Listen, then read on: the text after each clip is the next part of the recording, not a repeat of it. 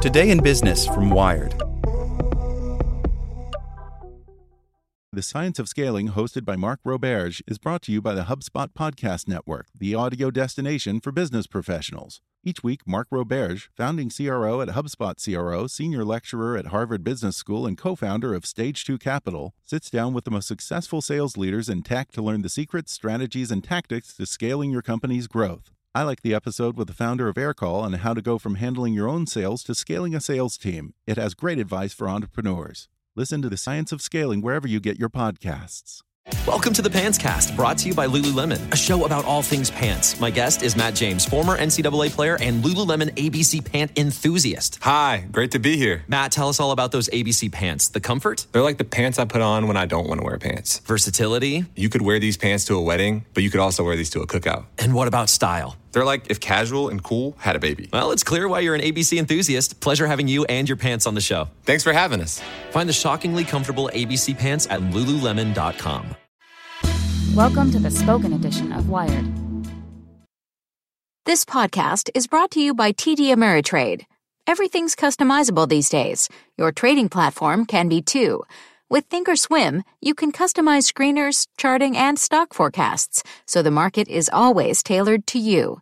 You can get started at tdameritrade.com/Thinkorswim. Member SIPC. Google employees protest to fight for the future of tech. A group of 200 Googlers gathered outside the company's San Francisco office Friday as tensions between management and employee activists show no sign of letting up. By Ariel Pardis.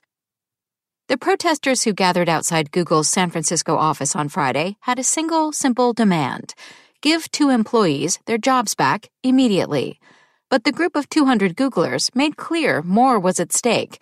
It was, as one software engineer put it, a struggle for the future of tech.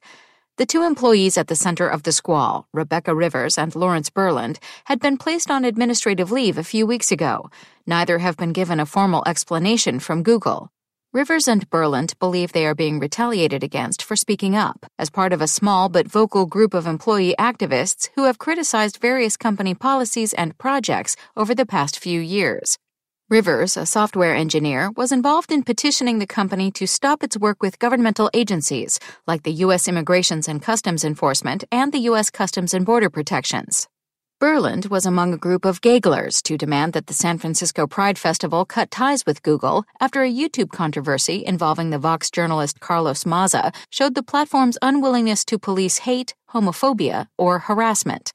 Rivers and Berland both say they were abruptly locked out of their Google accounts and told they were under investigation, but that management would not tell them why or what they had specifically done wrong. Even though Rebecca and I are experiencing the full force of Google's retaliation, this is not really about me. It's not about Rebecca, Berland said in front of the crowd. It's about us, all of us, and the open culture we built and treasure together. Google has long prided itself on that culture. Employees are encouraged to collaborate and peer in on each other's work. For years, Sundar Pichai, Google's CEO, has encouraged employees to speak freely in weekly all-hands meetings called TGIF. For the past year, though, internal tensions over a wide range of projects and policies have threatened to overturn that culture.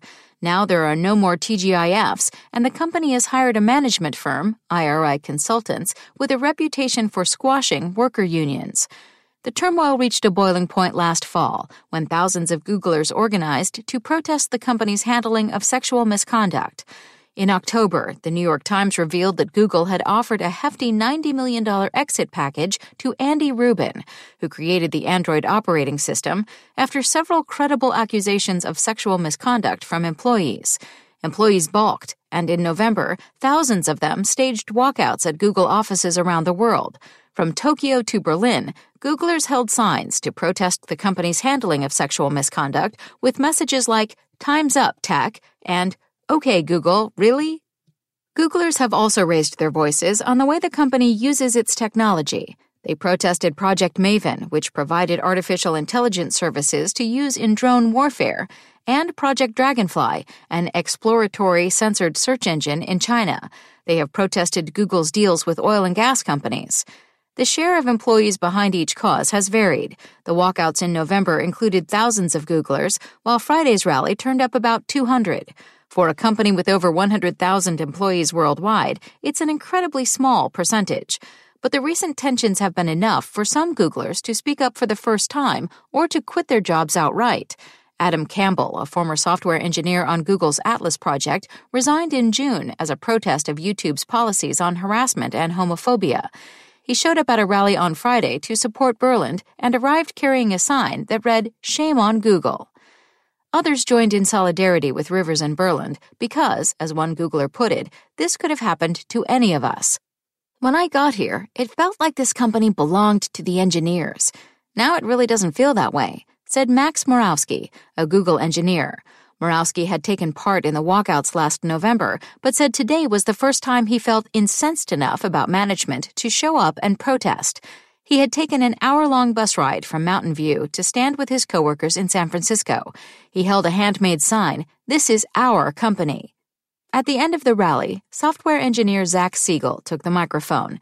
He'd worked at Google since 2015 and had grown suspicious of a Google that was now so afraid of the voices of its own workers that it tries to stomp them out.